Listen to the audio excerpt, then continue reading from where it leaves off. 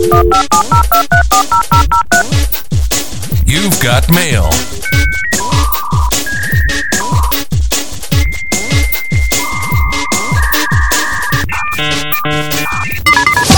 This is Andy and John Talk Telecom with Andy Netzel and John Rewe.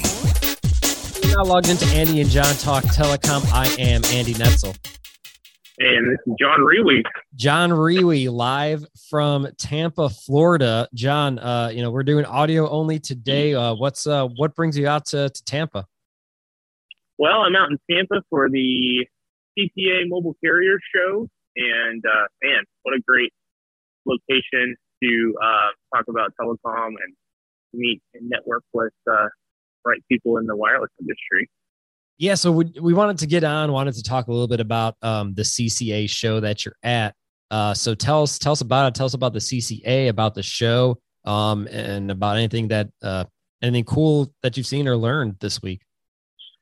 Yeah, so if it's loud, sorry, I'm outside and we got the downtown Tampa street cars going by from time to time. But so the Competitive Carriers Association have the Mobile Carrier Show, and this is really, you've got big carriers like T-Mobile and Dish that are in this conversation, and then you also have a lot of little then you have US Cellular, and then you have some small regional providers. So it's a lot of different stakeholders in the mobile space. Just kind of talking about, 5G obviously is a huge topic here, but a lot of discussions around rural broadband and it's really kind of a convergence of, it's a different conversation with, the fiber, some of the fiber conversations we tend to have around RDOF rural development is all really around mobile and wireless technologies. And it's just really interesting to hear a lot of different perspectives in the panels that we've attended today. So is it mainly panels and education, or is it mainly a kind of trade show, industry event, or a good mix of both? Yeah, it's a good mix. We've got, panels, discussions, and also some sponsor sessions from some of the different vendors this afternoon. And then there's a trade show expo floor where a lot of the vendors have booths, and you've got, Ericsson, Mavenir, a lot of software vendors, hardware vendors. So it's a pretty good mix, and it's, I think a lot of great conversations coming out of it. Since we, haven't spent as much time in this market in some of our conversations, you and I kind of come from more from the, wired or wireline cable side, fiber to the home kind of stuff. In this mobile space, there's some really neat conversations, that are being had. And I think especially we focus a lot on, the big providers in 5G, but, kind of hearing a little bit of what's going on in the rural space is really interesting. Some of the challenges that we heard about today are, there's a ton of rural broadband money being worked up, but, some of these smaller providers are looking at the cost of entry to even apply for some of this federal money is really, really imposing, and maybe even keeps them from applying for it, because how to navigate the regulatory rules around applying for this money and how to write grant proposals. That's all really daunting for some of these, smaller providers. So some of them are saying, hey, I don't know if we're even going to go after this money. But yet we're also, hearing from, there's the Appalachian Wireless is a regional mobile provider in western or eastern Kentucky that's owned by 5 telephone co-ops there, and they're talking about how their customers expect them to provide 5G, and so how they've done really well, but in a really sparsely populated area. They're a small time operator, but they're using the same kind of needing to deploy the same technology that big boys are deploying, and trying to figure out how to make that work and make the business case. So there's a lot of unique challenges and a lot of ways that the smaller operators are having to figure out how to stay competitive and develop quickly, and whether or not to go after federal funds or figure out how to fund it. So yeah, those are the challenges, and then the incentives that they kind of talk about in the panel this morning. It's really neat that there are kind of competitors, but different providers from throughout the country, and that they have a one place, kind of here at the CCA show to meet and talk about, like you said, their different challenges, the benefits, and best used cases, best practices. Cause like, you said, you don't roll out of bed in the morning, not having done it before, and know how to fill out grant forms or fill out, different kinds of paperwork, or ask for different kinds of permissions that, you wouldn't normally, but now that you need to do the different types of work that may be being asked. So it's really neat that there is that this is a show where everyone can come together and kind of help each other out to really bridge that digital divide, which is what they're all trying to do. And just, I got the CCA website pulled up here, just some background on them. They're founded in 1992 by 9 rural and regional wireless carriers as a carrier-centric organization. And they've grown to become the nation's leading association for competitive wireless providers serving all areas of the U.S.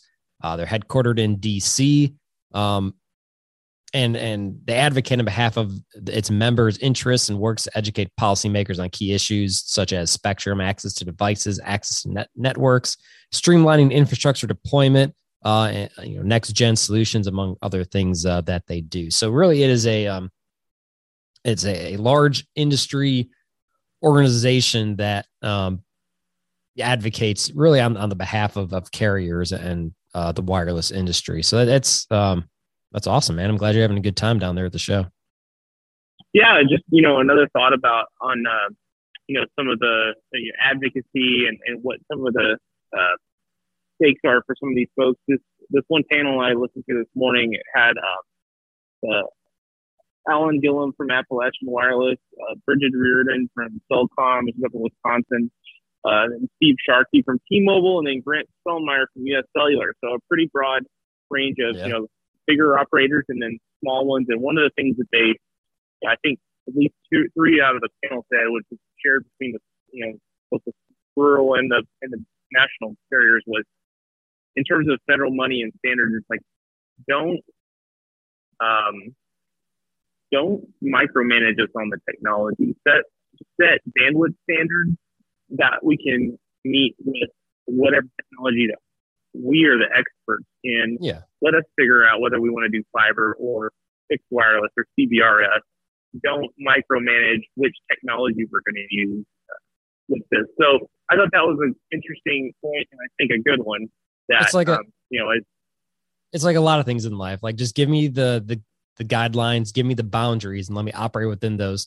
No one wants to be micromanaged, like you said. Just give them guidelines, give them the boundaries within they have to operate, and let them figure it out from there, because they're the experts. Absolutely. Well, hey, I know you have to get back to the show, but I have 3 quick questions for you. Yeah. Actually, we'll just make it 2 quick questions. Has there been any talk of or angst about, and I will be 3 questions, about the lack of urgency or the lack of speed towards the deployment of 5G throughout the country?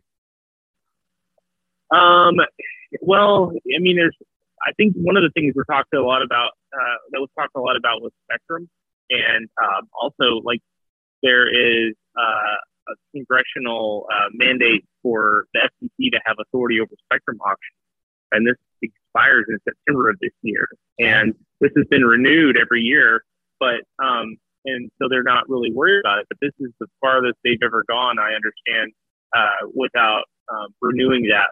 So now we're saying, okay, well, the next spectrum auction is definitely a go, but what after that? Is the FCC really going to be, re-upped on its authority to conduct spectrum auctions? And really just trying to figure out that. I mean, spectrum is a really important part of this process. So that was a concern.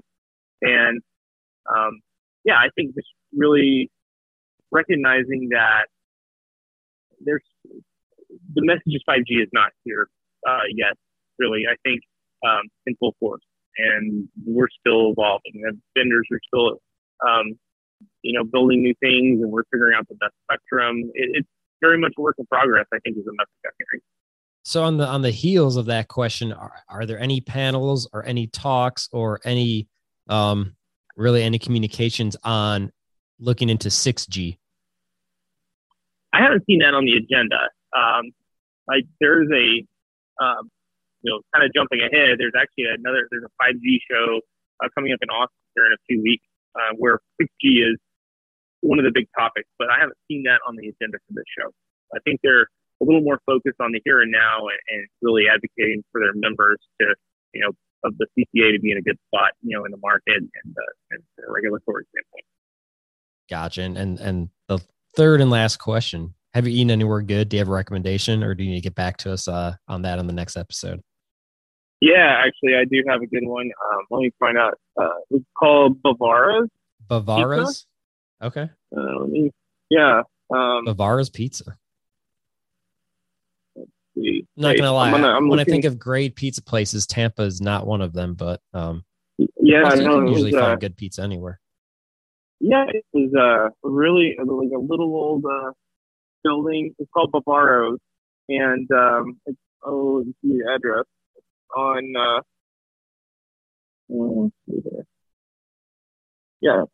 North Franklin Street, and it's in a little old building, so it's kind of narrow and small, and they've got a full size wood fired pizza oven in there, and it makes a phenomenal Neapolitan style pizzas and phenomenal meatballs, oddly enough. So yeah, I definitely recommend if you're in the mood for some Italian Bavaro's. Awesome. Bavaro's, definitely will have to check that out next time I'm in Tampa. But hey, John, get back to the show. I appreciate it. I look forward to talking more about 5G and the 5G revolution on our next show, and appreciate you taking time away from the event to put this together. Yeah, thanks, Andy, for putting together the quick hit, and we'll talk soon. All right, see you, John.